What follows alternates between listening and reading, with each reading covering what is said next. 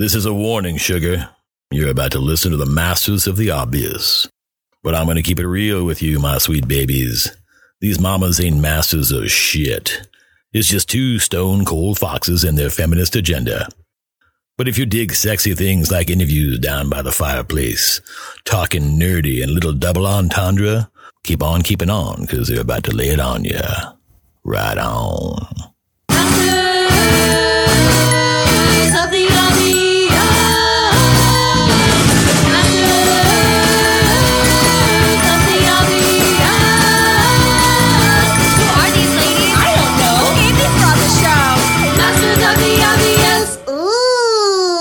Hello, and welcome to episode 18 of Masters of the Obvious. I'm Kirsten Bozio.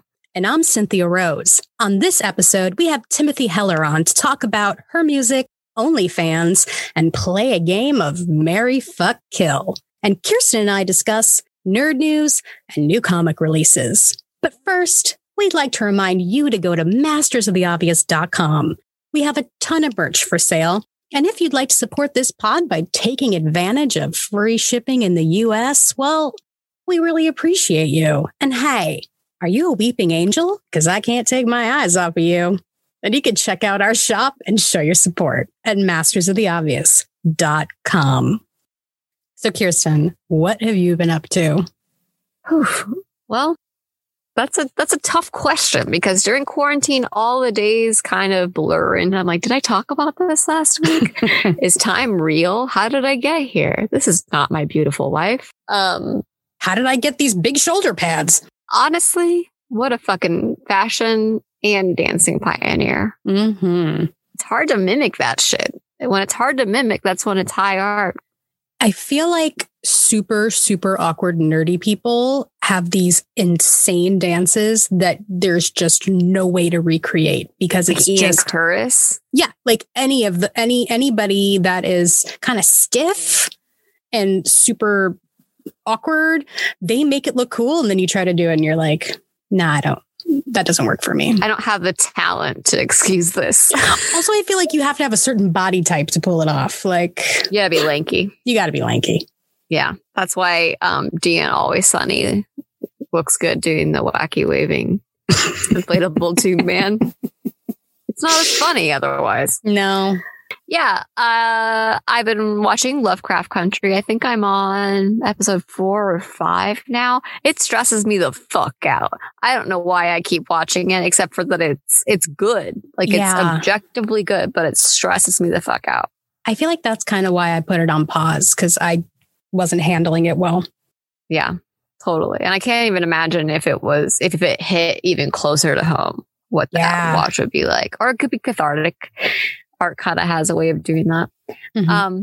So, and then a little palate cleanser has been, I found the WWE TikTok page. Ooh. And it reignited my excitement for wrestling. It's been a long time, longer than even you, since I've watched wrestling, and I'm fucking on board. There's a weird thing going on with Alexa Bliss, where she's like a Harley Quinn type character. Yeah, I saw that. Driven insane and being manipulated. And it looks awful and campy, which means I want to watch it. Which means Prime Wrestling. That's all I've been up to. What have you been up to? I watched a lot of stuff this week. I finished Harley Quinn season 2. Ooh. It was great. And I watched a full season of Avenue 5. Holy shit. That makes me so happy. Let's talk about Avenue 5 because no one else is. I loved it. It was so funny. Oh my God. And it just kept getting funnier and more nuanced. And I loved it. Also, it's nice to see him out of the house character because people forget that he kind of has his roots in comedy. Like, he did Blackadder, Marches Forth. That's like a BBC show. Like, he does comedy really well. He also goes in and out of an American accent really well. Like he was just going back and forth. Oh God, really great. Really, it really honestly works very well. And it has our buddy Olaf in it. I was just going to call him Olaf. I'm like, what the fuck is his name? Olaf. He doesn't have a name. He's forever Olaf now. It's Olaf and House. Yeah, okay. Olaf and House. We're not going to remember your names.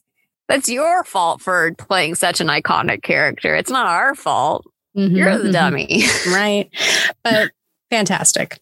Fantastic cast. Fantastic show. Highly recommend. It was way more fun than Space Force.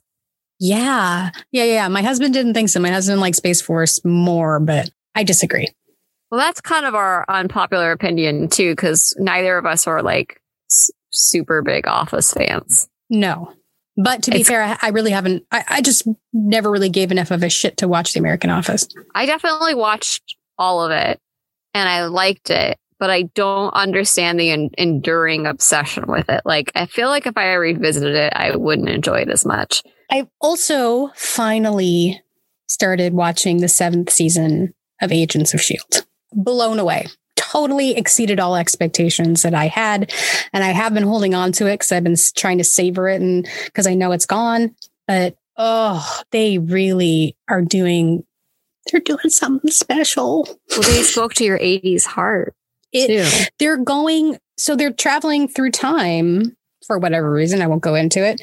And I'm only on 7th episode. I don't even know how many there are. And I just stopped at the 80s episode and they're going, and I've just now realized 7 episodes in, every era they go to, they go through all of that era's tropes for movies. That's so genius. And the 80s one got me right away. I was like, oh, obviously all these like zoom ins and references. I got it because I'm an 80s kid. And it is unfucking believable. It's such a good season. They're leaving on such a high note. I'm so sad to see it go, but I'm really enjoying it. It is nice to see Marvel handling TV shows well. I adore Agents of S.H.I.E.L.D. I really, really do. I feel like I'm the only person that's watched this much of it, though. Everyone I talk to are like, yeah, I've seen something, or most people haven't seen anything. And I think everyone should watch it. It's super fun. It sounds super fun. I'm still fucking revved up and ready for WandaVision. Right? I have never been so excited about like a superhero thing in a while. Well, that'll Except be good. For maybe the Suicide Squad. That was a pretty exciting teaser. Should we get into some nerd news? Let's do some nerd news.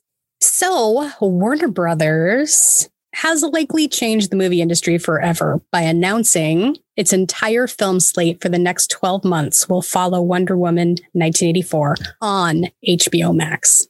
That's giant. That's huge. Every one of their next 18 films will open concurrently streaming and in theaters. What does that include? Okay, so it's Dune, Godzilla vs. Kong, Suicide Squad, Mortal Kombat, Matrix 4, Space Jam. Yeah, there's a lot.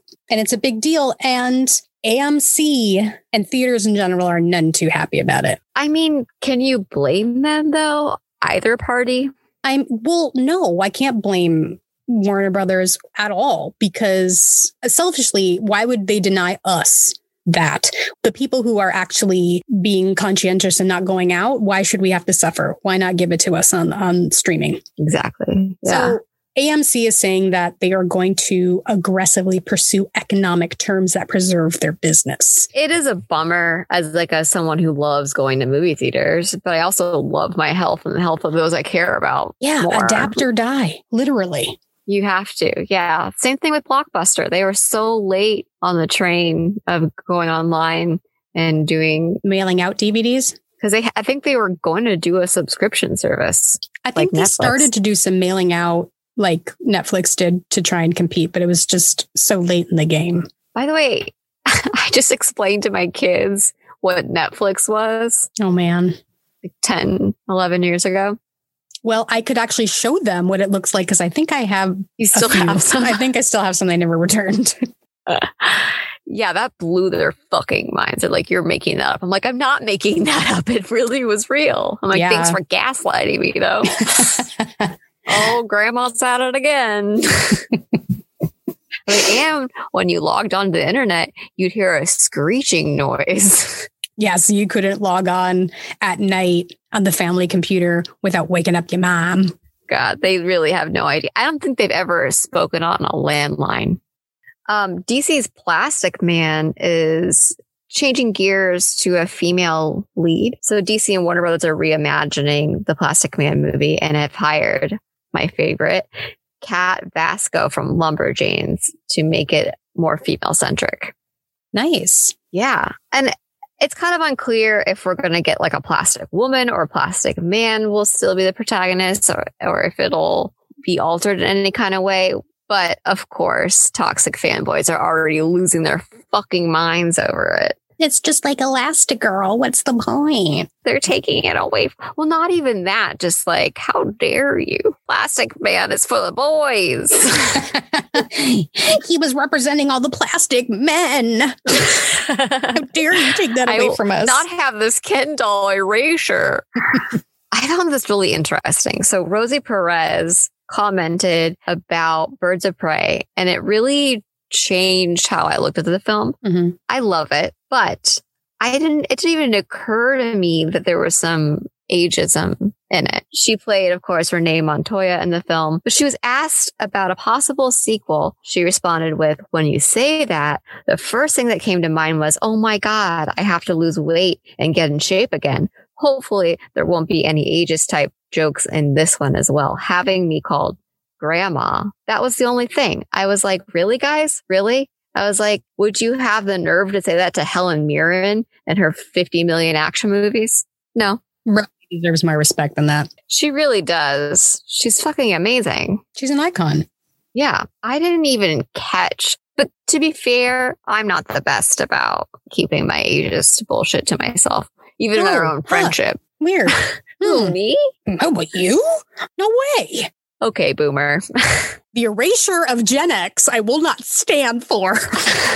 I mean, it's extremely prevalent in Hollywood too, when women become irrelevant at a certain age. But I feel like women of color are at even more of a disadvantage. Yeah, she's amazing. I did catch it in the movie, but mostly because I get it in real life too.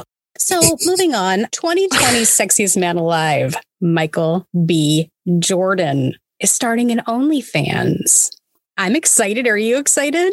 Thank fucking God. Finally, something good in 2020. Now, all the proceeds are going to go towards a barber school because during quarantine, there have been so many businesses and schools that have shut down. This man is a treasure.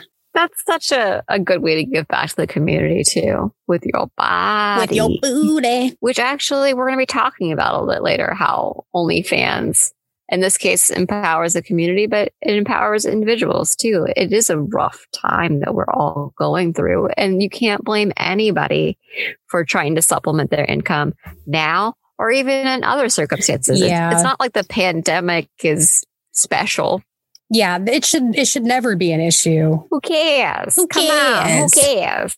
But I love that. Oscar Isaac has been chosen to play Solid Snake in the Metal Gear Solid movie, being directed by Jordan Vaught Roberts, who hasn't done that much, as far as I know. Yeah, I see Hollywood giving more chances to quote unquote newcomers more often. I like that's that. Great. The only thing I don't like about Oscar Isaac in this role is that we get one less beautiful Oscar Isaac eye. I hope that he realizes that he's in a Mandalorian cult like Din Djarin and just removes the eye patch. You don't have to keep it on. Let us see you.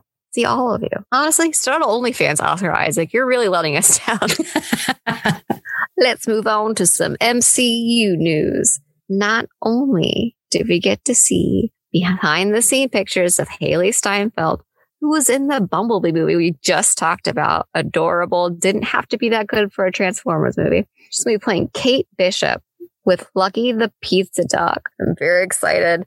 But we have a rumor, too, that Florence Pugh, who plays Yelena Belova in the Black Widow movie, is heading to the Hawkeye series as well. It's just a rumor, but worth mentioning. I mean, she's a pretty heavy hitter at Hollywood, too. Mm-hmm. It's a big deal to get her over there. Amazon's Lord of the Rings series just announced their second wave of casting, a whopping 20 new additions to the series. Of course, all set in Middle-earth's Second Age. I ooh. You're losing your mind. I mean, after the Hobbit movies, I want it to redeem itself, you know? I don't know. The Hobbit movie's bad? This is the Lord of the Rings version of like the Mandalorian. Like, please give it to me. Maybe there'll be a fucking baby Frodo. This is something that really touched my heart. Of course, Elliot Page came out as trans earlier this week, and Netflix was really on the ball and updated all of Elliot's credits and informed us that he will continue to play Vanya on The Umbrella Academy, which is a point of a lot of debate. Are they going to change Vanya's character at all to reflect what's happening in Elliot's life? Is Elliot gonna continue to play a cisgender female? I don't fucking care. They can do whatever the hell they want. They don't even have to change it. It would be cool to see that representation and that character, because the show, like we said before, really improves upon the comic source and made it more diverse. And I can't see why they can't make that canon. But I wouldn't be mad if they didn't change her either. Yeah. As long as Elliot feels comfortable playing that. I don't think it's the same as a cisgender person playing a trans person, because you're not taking jobs away from, you know, a group of people who are already oppressed and there's not enough jobs for. I have a lot of Mando notes. Do you want to get into The Mandalorian? Season 2, episode 6, The Tragedy. So, directed by Robert Rodriguez. Love that. I adore. I read his book, Rebel Without a Crew, and wanted to be a filmmaker so bad when I was younger. I adore Robert Rodriguez. He's probably the reason I eventually became a makeup artist, because that was somehow parallel and part of the industry that I wanted to be in. So I love him. So anyway. Well, and written by Jon Favreau. Yes. And then it's called The Tragedy. So we knew what we were in for. I wasn't super stoked to see that title. We got like some really fun titles like The Jedi, The Heiress. Let me just start by saying that my son cried. I had to stop the episode for like 5 minutes to console him because he didn't even want to go on. No. Yeah, he was destroyed, just sobbing uncontrollably. Kids are honestly the purest when they're watching movies. Like they're so invested. He adores this show. Like he walks around in his Mandalorian mask holding a Baby Yoda toy like pretty much all day long. I was pretty fucking torn up too. I'm not gonna lie. I'm not even the biggest Baby Yoda fan. So let's talk about the beginning. They're playing catch. Din is giggling at Grogu reacting to his name. We haven't really heard him laugh that much, have we? He is getting soft and it is cute as fuck. Dadalorian all the way. Ugh. I saw a super cut of every time someone said Grogu and Grogu's reaction. It's always a different little. Oh my God. Obsessed with the reaction. And it's so funny because we both were like, oh, when he reacts to his name, and then they actually made that a point in this episode to have Din react to it because it's the cutest goddamn fucking thing. Okay, wait, since we're on the subject of using his name, when they actually landed on Tython, which is of course where Ahsoka told Din to head to with Grogu, to place them on the Seeing Stone and hopefully connect with other Jedi and the Force. When he goes into super meditation mode, Din doesn't use his name. Let's go a little step before that. In a true dad mode, he walks around looking for an on button. Is there a place to turn this thing on? Like, oh my God. Dad. He should have actually crawled on like the big stone pillars and like adjusted the satellite, the antenna. And then, he never called his name, which to me seemed pretty stupid, but I was so taken aback by his lotus position. Like, it was the cutest goddamn thing I've ever fucking seen. Like, second to only him to reacting to his name, his little meditation. Oh my God. I'm just going to throw out some key points like I did last time. Okay. So the return of Fennec. Fantastic. Always love to see her. I thought she died. No, I think they left that pretty open, but we also thought that Boba died. But Boba died. Kind of like this is the resurrection episode. Well, Boba's the one who helped her, which is why they're teamed up. She's kind of repaying a debt to him, right? Now they're a fucking power couple. Oh. We love that. Oh my God, I love it so much. Boba Fett in Boba Fett gear doing badass Boba Fett shit. Boba Fett, and all over this episode. Old man Boba, I am fucking here for it. I fucking love it. And now they're a part of Mando's crew. It's like he's traveling the galaxy with his son, and they're getting friends, and I fucking love it. The gaffy stick that he was wielding and just straight up bashing through stormtroopers' helmets. That was amazing. And then when he had his gear on and was shooting shit out of his knees and fucking shooting up into the air, fucking. Aren't those the same sticks that Tusken Raiders use? Yes. I've never seen them wielded like that before, though. No, not at all. Yeah. That was wild. But yeah, they were just taking care of fucking business in that episode. And I was kind of surprised because I thought that Boba Fett was going to be more antagonistic. But he was immediately good guy. Can we talk about those crazy looking dark troopers that captured Grogu?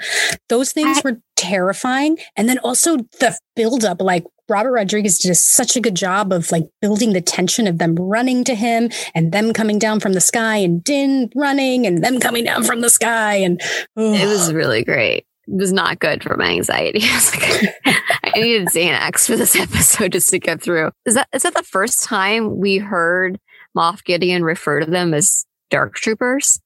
I don't think we've heard that name before. I think I've heard a lot of people calling them that. I don't think we've heard it officially. Although my son knew what they were right away. So interesting. Are you ready to talk about Grogu force killing stormtroopers? So fucking adorable. Oh, how can he still be Isn't that cute? adorable? He's we love a fucking murderer. I loved it. And then, of course, the worst thing to happen. We're getting the Space Bostonian back. Okay, it was bad enough having to see Cara Dune again. But now he's enlisting Cara Dune to find fucking Bill Burr. Get out of here. They both get lost on the way or something. Why Bill Burr, though? Of all the people to play Mayfield, why Bill Burr? But then I got an answer to that. Okay. I looked it up and I shared it with you. Jon Favreau thought it would be even more amusing to cast him because of all of his criticism of Star Wars. Come on. Why couldn't you fan cast? You'd get a fan. You know how many fucking huge fans you killed off out there that are actors? Brian Posehn in the first fucking episode, and you're going to bring back Space Bostonian? I feel like Brian Posehn probably wanted that. There's something very comedic about that. Bill Burr, not a good comedian. Not a good actor. Not a good person? Not a good person. Also, how the fuck can you trust him? That just feels super risky. Bill Burr or his character? Mayfield. Either, honestly. Either. Yeah, it's all right, whatever. And then we lost a ship. The Razor Crest. The aftermath of the Razor Crest blowing up. Okay. Nothing's left. It's basically incinerated, except for the silver ball, which is kind of emotional. He takes that, puts it in his pocket, but also the Beskar spear still exists. God, Beskar, man. Can't beat everything made out of Beskar. Well, like I said before, the introduction of that Beskar spear, especially how you could wield it against a lightsaber, really foreshadows the upcoming battle that Mando's going to have with Moff Gideon. It's going to be epic. It's going to be so good. It's cool to see the dark saber too. Yeah. When's Bo-Katan showing up? Come on. Well, we've only got a few more episodes left. So not only are we going to get her back, obviously, we are also going to probably get another Jedi because he did call out with the Force. That's true. Do you want to talk about who he could have possibly called? Who's alive right now that we know of? Obviously, it's Luke Skywalker. Oh, if only. God damn. Right? Sebastian Stan? I don't know. It's too early. There's so many people that are saying it's Ezra from the Rebels cartoon since they're pulling so much from the cartoons. There's a lot of people saying that they're setting it up to be Ezra, that it's obvious. But that's not as exciting, though. It could be Ezra. It could be Cal from the Fallen Order game, which I'm playing right now, which there was a lot of backlash against having a ginger Jedi. Did you know that? That's fucking ridiculous. They can only be working for the Empire like General Hux. Yeah. And then, of course, Luke and Leia. They're both alive. I have a question for you. Do you think that Mando is Force sensitive? No. I had this discussion with our friend Gannon, and he was of the mind that that's what Ahsoka was alluding to. That would be the Jedi that finds him, but it doesn't feel that way to me at all. I think it takes away from the idea that Mandalorian, even though he is very talented and good at what he does, he is like an everyman. Well, and we're seeing it through an everyman's perspective. It's plausible because he was a foundling. Mm-hmm. And, I mean, like his precision, there's like when they were at the magistrate's place and there was like that droid behind him and he was all kaplow, like just so with the razor sharp precision. Just street smarts, though? I think it's that. I think he has that helmet that also helps him with the precision. But I honestly don't think that he's Force sensitive. That's my and he's also not take. the most badass Mandalorian. We saw that this episode, Boba Fett. Woo. Wow.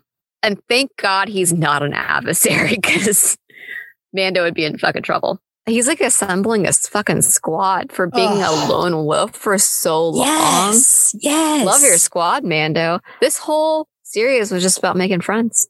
It's beautiful. Accepting help, making friends. Making friends, having kids. Oh, yeah. How community is important when you become a father.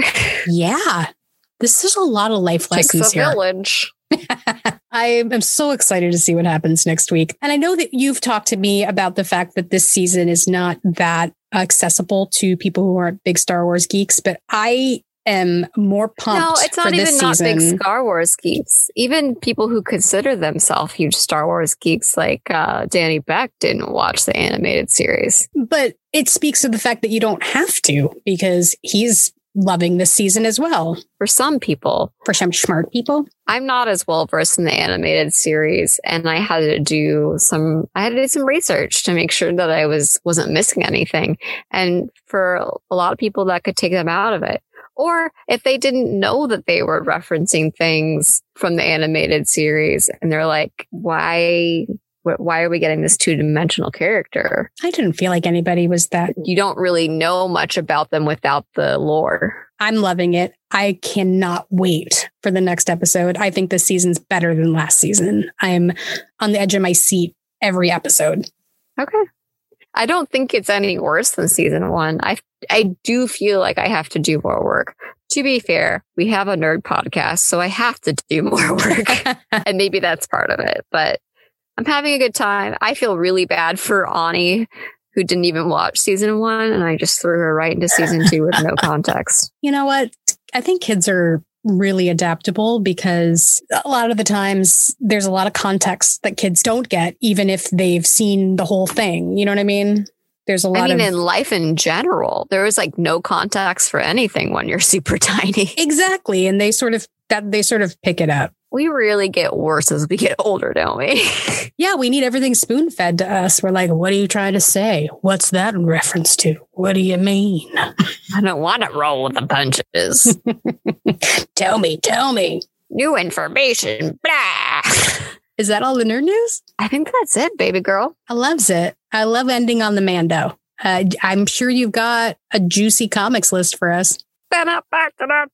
Comics. Captain Marvel number 24, Heroes at Home number 1. Something very interesting that Marvel's doing. We get to see our favorite superheroes in quarantine. I love this. It's corny as fuck and could be seen as, performative, but I still think it's responsible and cute, especially for younger readers. Like it's a good example. Cute as hell. Books of Magic Volume 1, of course, the trade back. Wonder Woman number 768.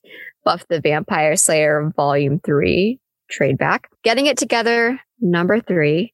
Homesick Pilots number 1. We've been talking about this for a while. It looks fucking fantastic. Archie Christmas Special number 1. I just love the theme.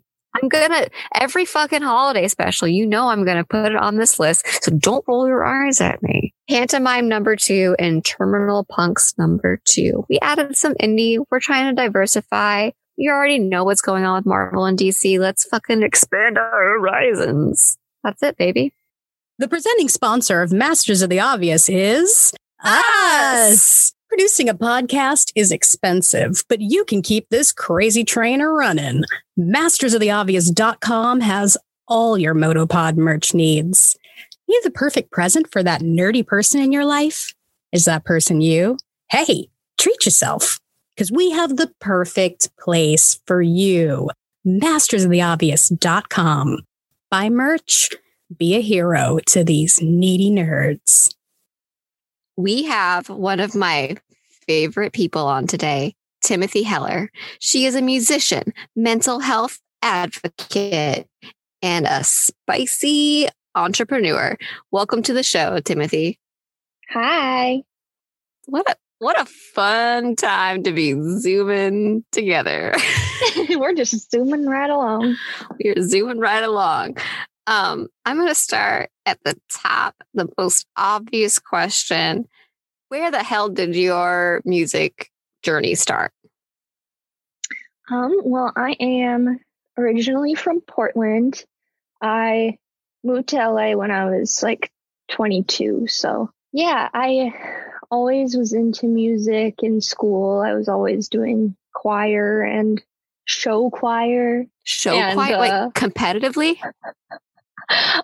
We may have gone to some competitions, but it was mostly just I'm getting school. Total Glee vibes. It was kind of Glee-ish, yes. And I was in musicals. Eventually, I was in a band in high school called Espios, which means spies in Portuguese. Ooh. It was very indie, but yeah, that's, that's what started me doing music, I guess. What kind of music did you listen to? What bands or singers were you into? Oh, it changed so much throughout my life. Like, my parents only listened to country radio, so I listened to a lot of 90s country. Yes. But in high school, I was more into I really liked Tegan and Sarah and Rilo Kiley and Yeah Yeah Yeahs. That was my vibe, I guess. I feel like all of those aged really well too. Oh, they did. I'm still equally into all of them. What were you up to after high school? Well, I graduated in 2010 and I tried going to college. I ended up going to cosmetology school. I love that. Yeah, I can't believe you didn't know that. I didn't know that. Yeah, it's kind of, it's not purposefully a secret, but not a lot of people know because I never, worked in a salon after that. But what kind of happened is that I started going to it, and then I met my bandmate from Dresses while I was attending beauty school, and I was like, oh, okay, I actually can do music, and that's kind of why I never got licensed. That makes perfect sense. How did you meet him? Just a mutual friend. I guess we met on the internet. I can't think of what social media platform it would have been in 2012, but we just met up to jam, and we wrote our first single for Dresses the first day we met, and then we started dating. Yeah. Dresses is really successful, and you've done tours and plenty of interviews about it. I want to hear about what that was like for you, especially looking back on it. It was definitely very cool and surreal at first to be doing North America tours. I got to open for some really cool bands that I liked. We opened for Kate Nash and Phoenix.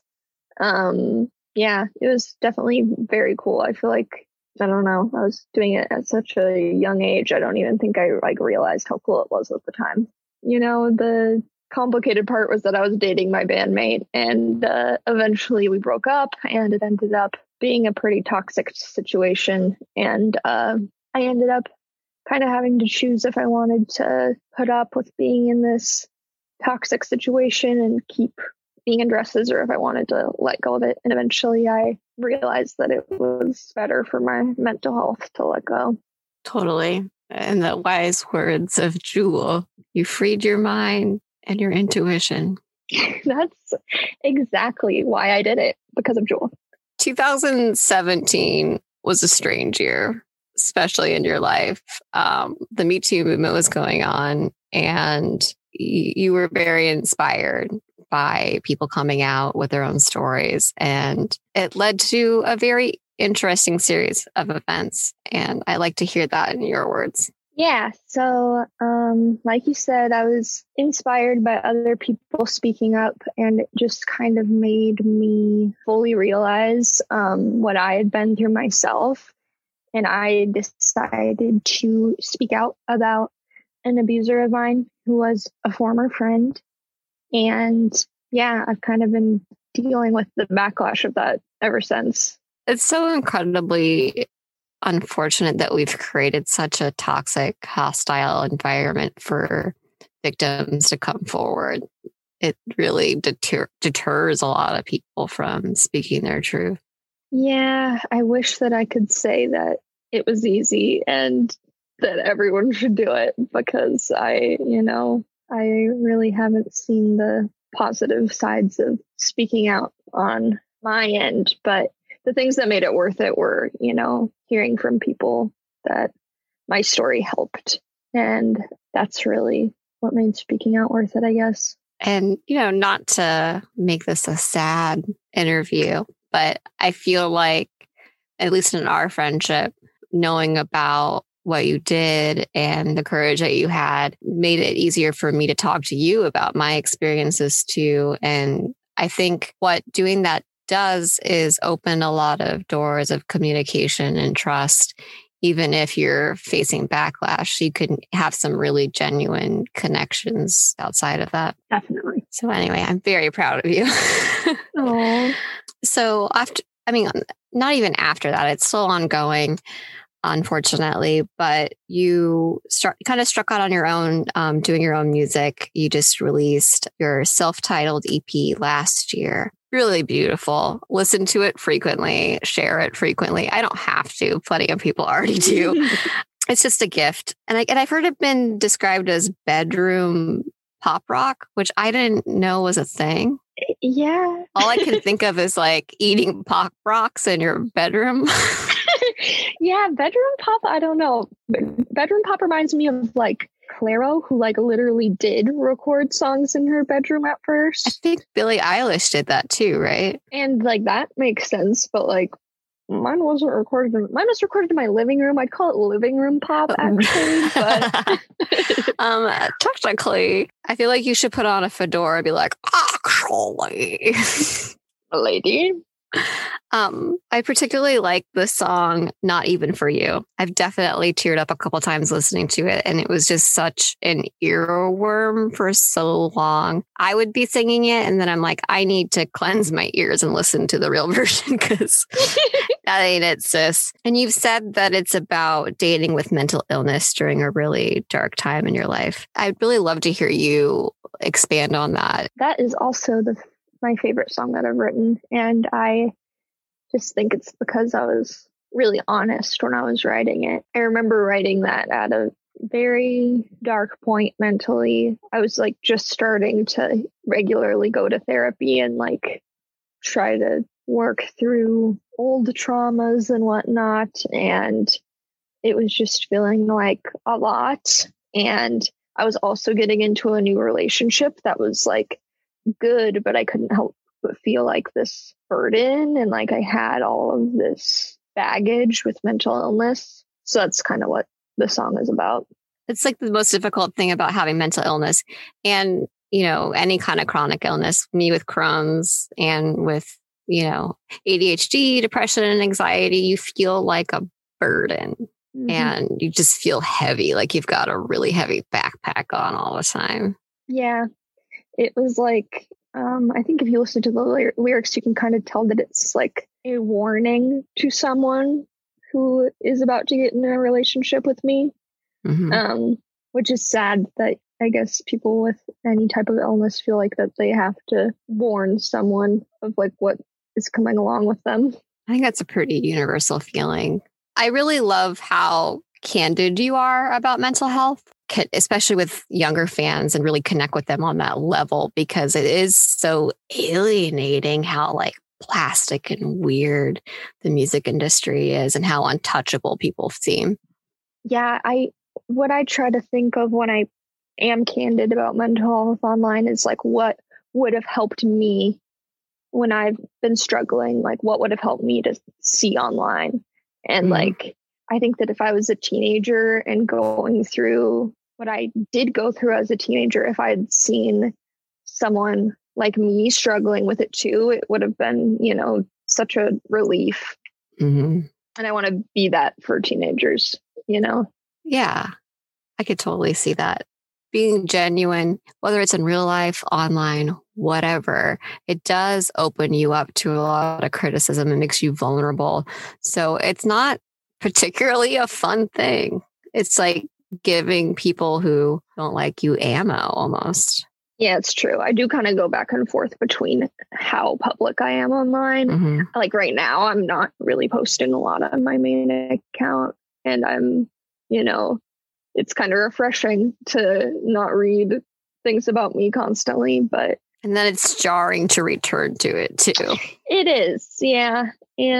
But regardless of if I'm active or not, I'm never going to, present in a false way. Mm-hmm. Yeah, I think that's really important and really brave. So obviously the pandemic has been an unholy shitstorm for all of us. And unfortunately, you are an exception because your name isn't Jeff Bezos. I remember being very excited because you were about to go on tour, and it was set for May, I believe, this year. Yep, it was. Yeah. And obviously it was postponed by events. What was that like? Like, where was your head at? It was weird. I mean, like at first, we didn't know. We were like, maybe let's just push it back a couple months. And now it's just like, okay, I gotta let go of that plan for now. We were really optimistic at the beginning of quarantine. They're like, 60 more days. We really 90 more days. Now we're just like, life's completely changed. Yeah. We've just kind of resolved. Don't know when or if that's ever going to happen again. I do hope to play shows in the future, but yeah, it was kind of weird to have to let go of that. How else has your life changed during quarantine?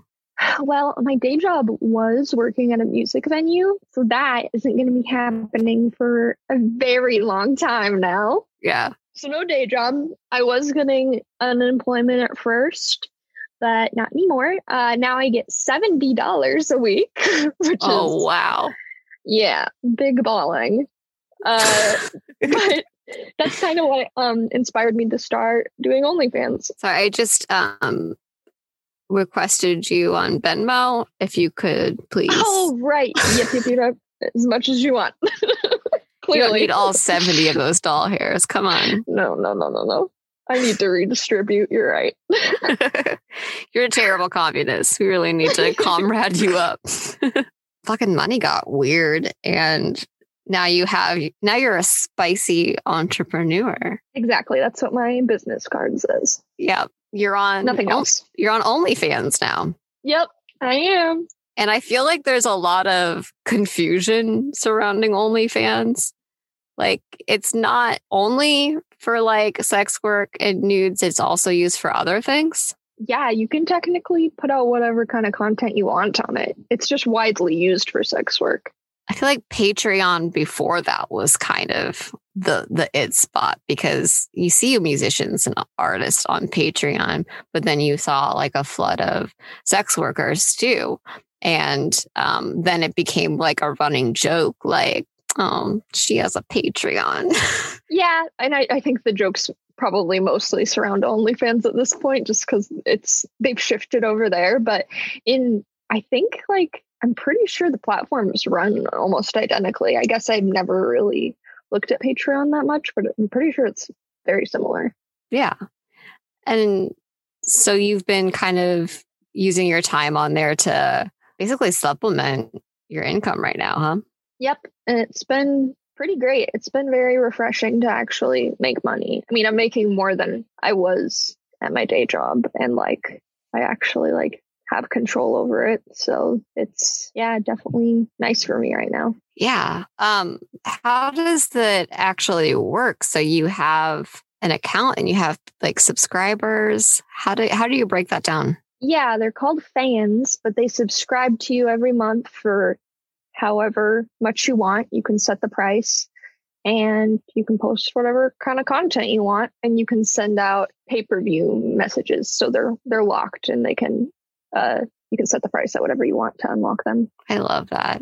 I'm going to subscribe to everyone's OnlyFans. Please don't. It's too weird. Oh, but what if I just like subscribe to yours and just never look at it? I'll just know. I've had a couple of weird interactions with people like that, like definitely thought that I wouldn't feel weird about it, but I'm like, maybe don't. People that I know a little too well, and I'm like, I don't know if this is the place for you. But it is great because it does put the power back in the creator's hands to some extent. I'm sure there's a little bit of overhead and they take stuff. What is the percentage? They take 20%. Jeez, that's crazy. Yeah, kind of high. It's the spicy Etsy. Yeah, that's true. Especially like compared to other alternatives. I remember the only thing similar to it when I was younger, at least in my fucking consciousness, was Suicide Girls. And I remember really wanting to be a Suicide Girl. And then I had friends who were models and they revealed to me like, oh, you only get paid like a set amount of money and it's pretty low. And then they own all the images. Yeah, I remember people being really unhappy with Suicide Girls, but I definitely also really wanted to be one with like no tattoos or piercings at the time, like not qualified to be a Suicide Girl. Dude, they were everywhere. I think I even saw them on an episode of like CSI Miami or something. Oh, hell yeah. They were fucking huge. Yeah. But I do think I'm on CSI Miami someday. as a dead body. I hope you replace the sunglasses guy. I think you could do the sunglasses really great. Oh, I think I could too. But I think that, I mean, with a lot of different eras of sex work, whether it be like Playboy or the introduction of like online porn and Suicide Girls, I think we gradually started breaking down the stigma of it. Yeah, totally. Like, especially with OnlyFans, there's a lot of people that finally feel like accepted and safe enough to do that. And that's pretty amazing. It's still not perfect, though. People are still getting fired from their jobs because they're having OnlyFans, and then they're always going to have shitty dude bros making jokes about OnlyFans. But yeah, you don't go into people's jobs and fucking, well, I guess people do go into people's jobs and shame them, but not. That's true. Not to that extent. It's just stupid.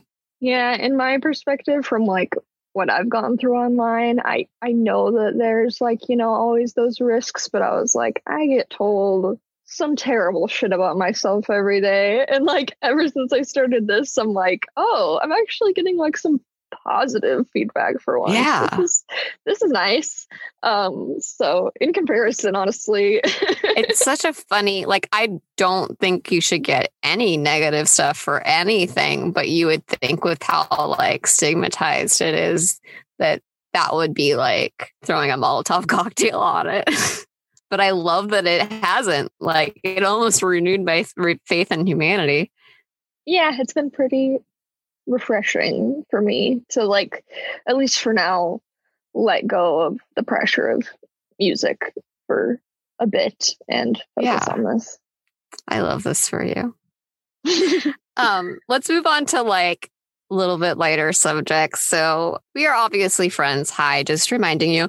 One of the funniest things to come out of our friendship was that one of several Timothy Heller fan accounts created like an elimination game, and they included like friends in your life. It had like your dog, had your boyfriend, your real life best friend, and even my kids at one point. And it was brutal. It was really brutal. I love the person who runs that fan account. They were totally kidding, but it's just so funny. And I'm just so savage. I'm pretty sure one of your children lost the first round, and I'm so sorry. My eldest first round. But when I think it came down to I think it was my dog and my middle kid, Ani. I think Ani won. So she may have won. You, Junie. Yeah, proud of her for that. I really am. I feel like that should go in her obituary. Also, was I in this elimination game? Did she beat me? Maybe it was. Maybe it was just a broader Timothy universe, like the MCU, and they did another for Halloween that was who would survive the zombie apocalypse or something, and I did not win, and I was in it. I think I was one of the first ones to die. With an ass that fat, you're basically bait for zombies. I'm a target. You're a target. You got a target literally on your backside. They know me well. Let's just say that. Yeah. You can't just have a dump truck ass and expect no one to notice when you park it. Zombies are gonna notice. They're gonna know.